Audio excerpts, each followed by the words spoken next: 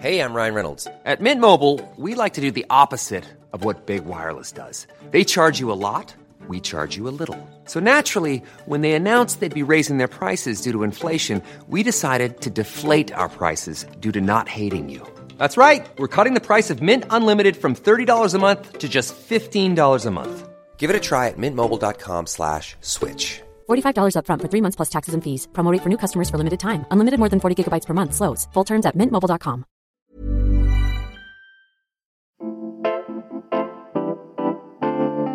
Welcome to At the End of the Day, the podcast. I'm Hannah Sung. In every episode, I speak with friends who have stories and experiences that I like to learn from. And today, I'm speaking with Rolly Pemberton, also known as rapper Cadence Weapon. I first met him while I was working at Much Music in Toronto many years ago. And the idea back then of Canada's next big rap star being a teenager from Edmonton, I have to tell you, people were surprised and very excited about him and excited about his talent. And then at just 23 years old, he became Edmonton's Poet Laureate, and he's created 5 albums so far in his career, being shortlisted multiple times for the Polaris Music Prize, which celebrates artistic merit. And well, Rolly won the Polaris last year for his latest album, Parallel World, which was a huge win, especially when you know what he went through during those in-between years. Last July, Rolly published an essay that told the story of the deal he signed with his first record label when he was just a teenager, before the days of searching up information on the internet. It turned out to be a terrible deal. And Rolly went public with his experience last year, and we talk about it today, because what I want to know from him is how he perseveres. And maybe there's something there for us all to take away. Rolly's got a new memoir. It's called Bedroom Rapper, which I enjoyed so much, and we talk about that today, too. Here's my conversation with Rolly Pemberton, a.k.a. Cadence Weapon. Hi, Rolly. I'm so excited to do this today. Yeah, me too. I've been looking forward to this. So first, I just have to start off by saying it feels strangely deja vu to speak with you, because I think of you as someone whose career I've kind of watched from afar, because we, as like very young people, found ourselves in like the same milieu. I was like interviewing you when you were like this teenage rapper on the cover of, you know, our local papers and stuff. And now look at us all grown up. Yeah, but I must say that I think we're both looking pretty much the same. I will take that. And you absolutely do. Yeah. So, okay, your memoir, which, by the way, you know, your publisher approached me to blurb it, and I was just so thrilled to do that because it meant that I got to read it in advance, which I loved. And there's a picture of you on the cover as just a little guy. How old are you? Like 6? Yeah, I would be like 6 or 7 in that photo. Extremely adorable. Can we start off with you telling us about, you know, what kind of a kid were you? Yeah, so I was very nerdy. I was really into video games. I wanted to make video games at first. That was a big thing for me. But, you know, strangely enough, I started really getting into the music from them. And at the same time, I was really into rap music. And my dad was a hip hop DJ back in Edmonton. So I learned a lot from him. And I feel like it was a combination between the rap and wanting to rap over music from video games. I think that's like kind of an early influence of mine. But yeah, I was very insular, very shy kind of collector. I've always been a bit of a collector. You know, I used to collect comic books. I used to collect Pokemon cards. I used to collect different video games and magazines. And then it became collecting CDs. Maybe becoming a DJ in your later years was a natural because you collect. I mean, I guess as a DJ, you've got to collect vinyl. Oh, I do. I'm like a heavy vinyl collector. Yeah. But not even just vinyl too. Like I treat MP3s the same way. I have all these old files from like the early 2000s that, you know, I wouldn't be able to find again, you know, that are very precious to me. That's so cool. And indeed slightly nerdy. I love it. Oh, it's super nerdy. I'm very proud of being a nerd these days. It wasn't so cool when I was a kid, I guess, but now it's Revenge of the Nerds time. Well, I feel like being nerdy just means that you have like a deep love for something. Like you need to follow that passion. Yeah, it's about being really enthusiastic about something, being really excited. Mm-hmm. You mentioned MP3s, and I'm thinking a lot about internet culture as I think about your career. And you started off by writing your raps rather than performing them. Is that right? Yeah, that's exactly right. I first started out as what we used to call a tech C, not an MC. I was a tech C. Can you spell that? TEXTCEE. Gotcha. Tech C. Yeah. Okay. I used to go on these different message boards. Like there's one in particular on rapmusic.com. Basically, I was just, what's a place that has rappers on it? And it was like rapmusic.com. And I went on the message board there and I would just write my rhymes, type them up, and compete with other people on who had the best verses. And whether it was, an actual like battle where we were like kind of dissing each other. Sometimes it would be who could write the best story or the best like narrative thing. And for me, that was like a really big creative environment for me where I really honed my lyrical skills. Did you ever think you would keep it on the page when you were imagining what you would be like as an adult and what you would do for a living? Or did you always know that you would be a rapper? No, I didn't know that I would be a rapper. I mean, I had a real passion for rap music that was just all encompassing. I definitely would describe it as obsessive. The more I would write my rhymes and then eventually I started rapping them, I started listening to the entire canon of hip hop. Like I just listened to every rap record I could find. Then I found like more underground rap that was just more to my taste at the time. And it was just this constant journey of exploration of hip hop, and it got to the point where it seemed inevitable that I would put out records. Let's talk about, there's just like one little funny tidbit. I realized you got your first thrill of being a published writer in the same way I did, which is that you wrote a letter to your favorite publication and then the letter to the editor got published. Your favorite publication was GamePro magazine, right? Yeah, video game magazine. And mine was the Toronto Star, even though I was a child, because I was absolutely a nerd like you. And Rolly, I know you're probably laughing because your partner is a reporter for the Toronto Star. Yes. Yes. That is very nerdy, though. I love that. It's the truth. So fast forward a little bit through your teenage years, although I hate to do it. I just got to say, for any reader out there who wants to read your memoir, that section was so fun for me to read, all about your childhood. I really loved it. Your family stories, growing up in Edmonton. It was just such a great section. But if we fast forward a little bit right now and kind of get to when your career took off, tell me about that period, for example, where we would have shared space when you were first finding yourself on TV. How old were you and what did that feel like? Yeah, so around that time, I would have been like 17, 18. Those were the first times I ever went to Toronto. That was a big deal for me coming from Edmonton. Getting interviewed by you was a big deal for me because it's like, I used to watch her on the TV. I was like, man, I really made it. I'm talking to the VJs right now. This is crazy. It was really exciting. It just felt like there was just a new discovery every day, whether it was record stores that had hip hop singles at them. We didn't have that in Edmonton at the time. So going to somewhere like Play the Record, that was revolutionary for me. I just have to say, like, you were excited to be there. But, all of my colleagues and I were very excited about you. We were like, who's this kid? Straight out of Edmonton. Like, you felt so different. We were all very excited by your talent and loved your energy and your vibe. And then if we fast forward even more, I mentioned that I was kind of watching your career and noticed you were DJing.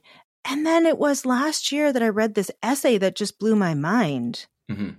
Tell us about the process of writing this essay about the exploitative record label contract that you were kind of trapped in.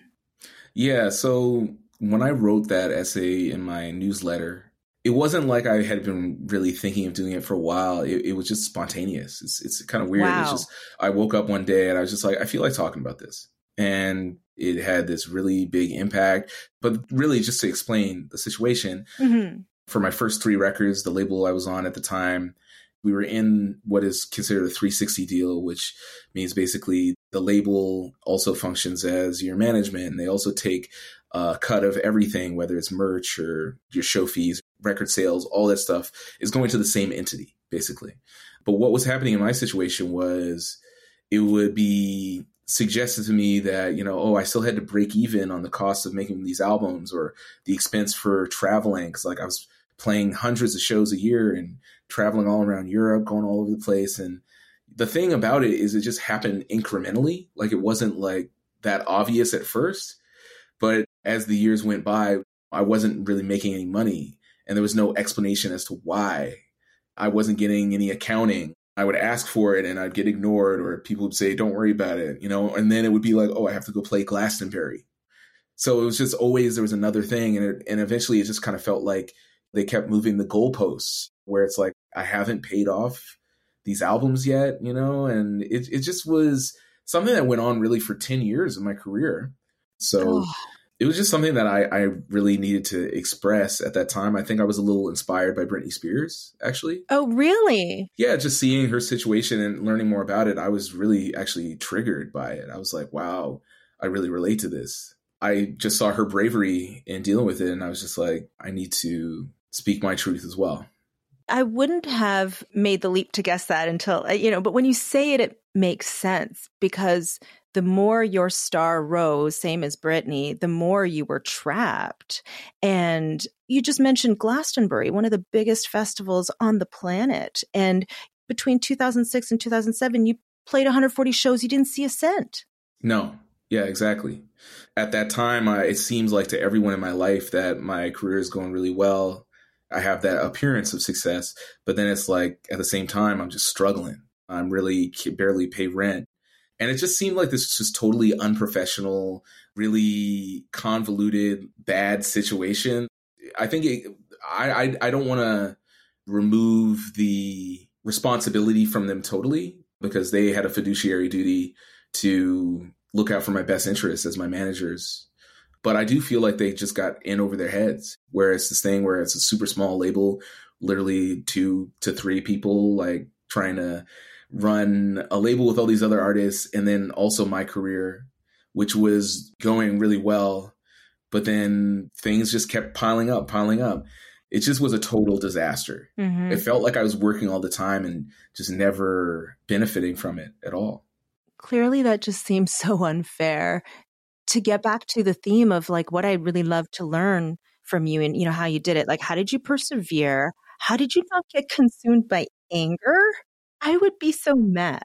Yeah, I mean, I definitely was angry about it, but I think from the very beginning, when it comes to making this music, it was my passion. It's an art form to me, and I clearly would do it for free.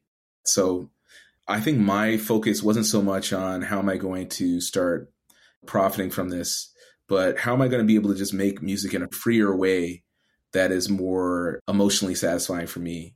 That was always my driving factor. Mm-hmm. Whereas not coming from a place of anger. Yeah. That's just not how I roll. I try to be empathetic to people's situation. I still am not really that angry about it, because I feel like it had to happen. It was supposed to happen to me. I feel like it made me the artist I am today and made me the person I am today. And it allowed me to write this book, really. I feel like that's one of the most important things that I'll ever do in my career is write this book. If I can help younger artists never have to go through what I went through, then my job is done. Has anybody ever come up to you to say, wow, I learned so much from what you just shared publicly? Oh, tons of people. To the original post in my newsletter, people were hitting me in my DMs like crazy. And it wasn't just artists, but it was also people from the industry, people who were managers who felt guilty about what they had done. Wow. It was really weird. I became this, it was like a confessional. People having their own kind of existential crisis about what they'd done in the industry. Huh. Yeah. You just put up a big mirror to them. Yeah.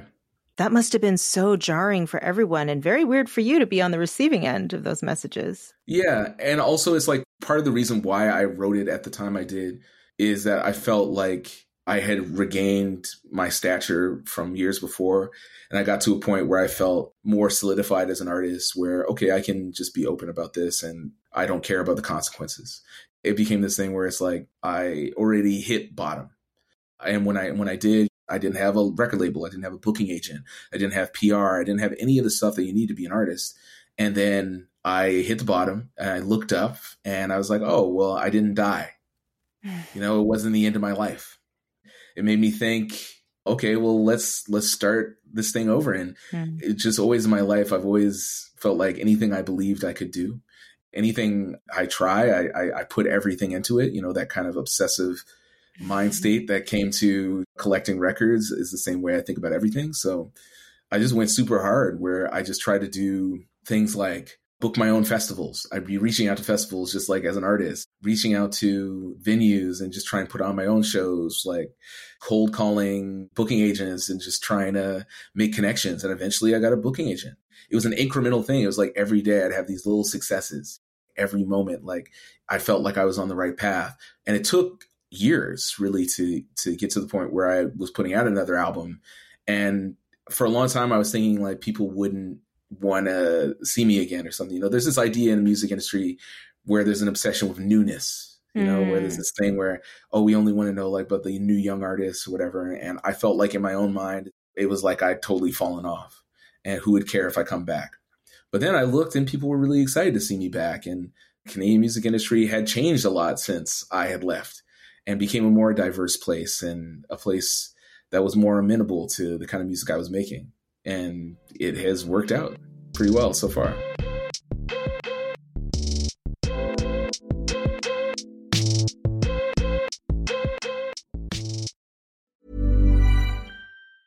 Mom deserves the best, and there's no better place to shop for Mother's Day than Whole Foods Market. They're your destination for unbeatable savings, from premium gifts to show-stopping flowers and irresistible desserts. Start by saving 33% with Prime on all body care and candles. Then get a 15-stem bunch of tulips for just $9.99 each with Prime. Round out Mom's menu with festive rosé, irresistible berry chantilly cake, and more special treats. Come celebrate Mother's Day at Whole Foods Market. Hold up. What was that? Boring. No flavor. That was as bad as those leftovers you ate all week. Keke Palmer here, and it's time to say hello to something fresh and guilt-free. Hello Fresh. Jazz up dinner with pecan-crusted chicken or garlic butter shrimp scampi. Now that's music to my mouth. Hello Fresh. Let's get this dinner party started. Discover all the delicious possibilities at hellofresh.com.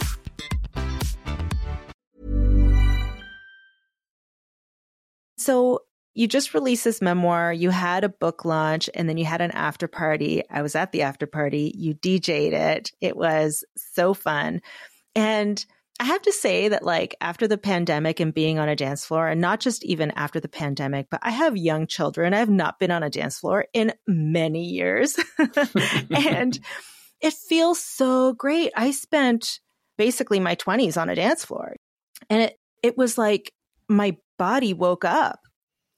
And I'm wondering, you spent years living in Montreal, working as a DJ to make an income that would not be clawed back by your label. What did you learn about life from the dance floor? Well, it became my life. The dance floor became my life back then. And just being in the club and just the culture around it, I realized it was such a rich, detailed, artistic community when it comes to dance music, especially in Montreal. And I think one thing I learned from it is when we get together in the club, it is a really important human experience. One of the things I had been dreaming of doing for so long, when I was writing this book, I was like, I need to throw a big party and play as many very cathartic songs as possible and try and bring this kind of positivity and optimism to as many people as I could. Yes. All the songs that came out when we were locked down, I wanted to play that. Yeah. Just getting back to those kind of like old classics too, that you want to just hear in a big room. That was the feeling. You played Kate Bush. Yes. See, that's another thing that I love about DJing is that you can really tap into the zeitgeist at any given moment, So yeah. It's like exactly what I would want to hear right now after everyone was talking about Kate Bush again. It's such a great socio-cultural device, DJing and the dance floor. You get to be a part of the conversation. That's another thing that I love as a nerdy person who's just trying to find how they fit in the world. I realized that I really liked being a DJ because, I get to be a part of the party, but I don't have to be talking to people. I don't have to like put myself out there in that way. It's this way of just giving the people what they want and just being social without having to communicate. That is so true. I never thought about that as a DJ, that you're like a conduit and there is a conversation, as you said, rather than you being the performer and all eyes on you. It's like, I'm going to bring you some music and get that immediate response that you like literally can see right in front of you. You just see people respond with their bodies. Yeah, it's so much fun. I mean, that's the thing about DJing that I learned in Montreal for sure, is that it's just important to manage the vibe. To me, it's like a bonsai tree.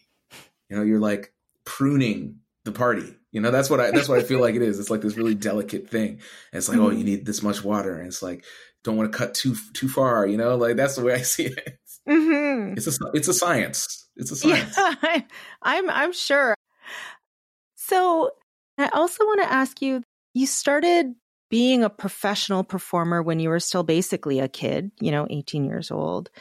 And you actually do talk about this a lot in your book, but I wonder if you can describe for me like the level of respect that you had back then, that you've earned over the years. And it's just an interesting topic to me because when I was young and interviewing you, I felt like a lot of things about me, people would make assumptions. And I just felt no respect, being like a VJ for Much Music. You must automatically be a superficial person, like that kind of stuff. Mm-hmm. But you've had such longevity. And I wonder, like, what was your relationship with having respect or not having it throughout the years? Yeah, I think when I was first starting out, I felt like I had more respect outside of my hometown than I did there. Like I felt like the local scene didn't understand why it was me that was being successful and not them. And it's taken a long time, but now I had a really great experience with the book launch in Edmonton last week. And mm-hmm. I felt so much love and pride. People were so proud of me. It really was so heartwarming because it's something that I just wanted for so long, and I didn't have it initially. Mm. But yeah, I feel like compared to when I first started, it felt like I was kind of perceived as this oddity, as kind of like a freak show carnival act. Look at this guy rap and he's making this freaky music and he's from Edmonton and like, where's that, And compared to then to now is like I'm perceived as this elder statesman who is kind of on the vanguard of left field rap music in Canada. I feel like this book even solidifies that more. I'm really happy about where I am today. So, and I mean, maybe I'm making an assumption with this, but how are you able to take an extremely negative experience in your life, which was this contract, and make it a kind of strength that pushes you forward? And I ask that because I was so impressed when I read that essay. I felt like it was an extreme show of like stepping into your power again. So how were you able to do that? Well, I feel like in my entire life and my career, I always felt like an outsider. And I've always felt like I was fighting against something and I always had to prove myself. And it just felt like it was just another example of that. I always believed in myself. That was the number one thing for me in my career, is that when people had counted me out or like labels gave up on me and people didn't want to manage me and people kind of left me for dead, I always knew that I had more to give to the world. And I always knew just in my heart that I'm going to create some art that is going to resonate with people. I knew what I was capable of, and I think that's what I want people to really take away from this book. You're capable of more than what you think you are. Because I realized that, yeah, I was able to run my own career better than my label was. Mm-hmm. I was able to create a stronger infrastructure and come back to an even higher place without them. I think a lot of that just stems from believing in myself. I know it sounds like a cliche or something, but it's really true. Like I had the strongest self-belief. I knew in my heart of hearts that I had something that was important to share with the world. to pursue that and go even a little bit more deep on it, like, what about if people don't have that strong, steadfast belief in themselves and their own abilities like you have always had? How can people give that to themselves? Well, I think one of the things that has helped me so much in my career is not listening to how other people perceive you. I think one of the things that I had to realize is that earlier in my career, it's like, oh, I was really relevant and I was popping. I was really hot in the eyes of the world. And then it became less so. And you have to be able to stay grounded in yourself, because your career is going to be like a roller coaster. It's going to be up and down, and you have to stay steady with how those changes happen. And I feel like that is something that anyone can do in their life. Not get too high when things are going well, not get too low when things are not doing well. And I think, now that I've got to a point where I feel like I'm at like the apex of my career, I still feel like I have the same mind that I did when I was at rock bottom. And I still want to work like I have nothing. That's how I feel. And I feel like people can apply that in their own lives in some way. But yeah, maybe I'm just like really weird. I don't know. Weird in a great way, the best way. And if you can imagine yourself at 10 years old and knowing everything that you've gone through since then, is there any advice that you would give to 10-year-old Rolly? Yes. Be patient. Back then, I felt like I was a total nerd. Nobody liked me. I was a very lonely boy. I just would play with my video games and I'd just be alone in my mind. But it's funny, that time was really formative for me because that's when I was at my most creative. That was what I learned about creativity and making art is it's cathartic. It makes you feel better. Just, I would go back and be like, stick with it. Things will get better. Yeah. Oh my gosh. Just thinking of a little Rolly just makes me get misty. It's just so sweet. Well, thank you so much. Today has been really delightful. It's just been so nice to talk about all this stuff. And I feel like you've been incredibly generous with your book and your time today. So thank you. Oh, thank you, Hannah. It's my pleasure. Thank you so much to Rolly Pemberton for being on the show this week. Everyone go get yourself a copy of Bedroom Rapper. It's a really beautiful memoir on a coming-of-age story, and family, love, and hip-hop, and stepping into your power. I totally recommend this book. I want to shout out my book club at this point. Everyone get a copy of Bedroom Rapper for your own book club. Also, I want to say that Rolly has his own newsletter. You can find it at cadenceweapon.substack.com, where you can find out more about his appointment as the Atkinson Artist with the Atkinson Foundation, focusing on making art in the spirit of the decent work movement. So this is my last episode for this season. Thank you so much for listening. Everything I do with At the End of the Day, whether it's the newsletter or the podcast, is just about friendship, relationships, learning from others, and hopefully helping you with getting a sense of your own community too, while we're at it. Share this podcast with a friend or give us a rating or review on Apple Podcasts. This episode was produced by Olivia Trono, who was amazing and a superstar, and me, Hannah Sung. Theme music for this show is a song called Commentators, written by Jeremy Singer and performed by Hank. Thank you so much, Jez, for the usage of your song. At the End of the Day is brought to you by a team. Editorial assistant Francis Kim and newsletter editor Laura Hensley. And a huge thank you to everyone who has financially supported our work through our Patreon. You make it all possible. You can subscribe to my newsletter and find our Patreon link at endoftheday.ca. That's endoftheday.ca. And this podcast is part of the Media Girlfriends Network. You can find us at mediagirlfriends.com.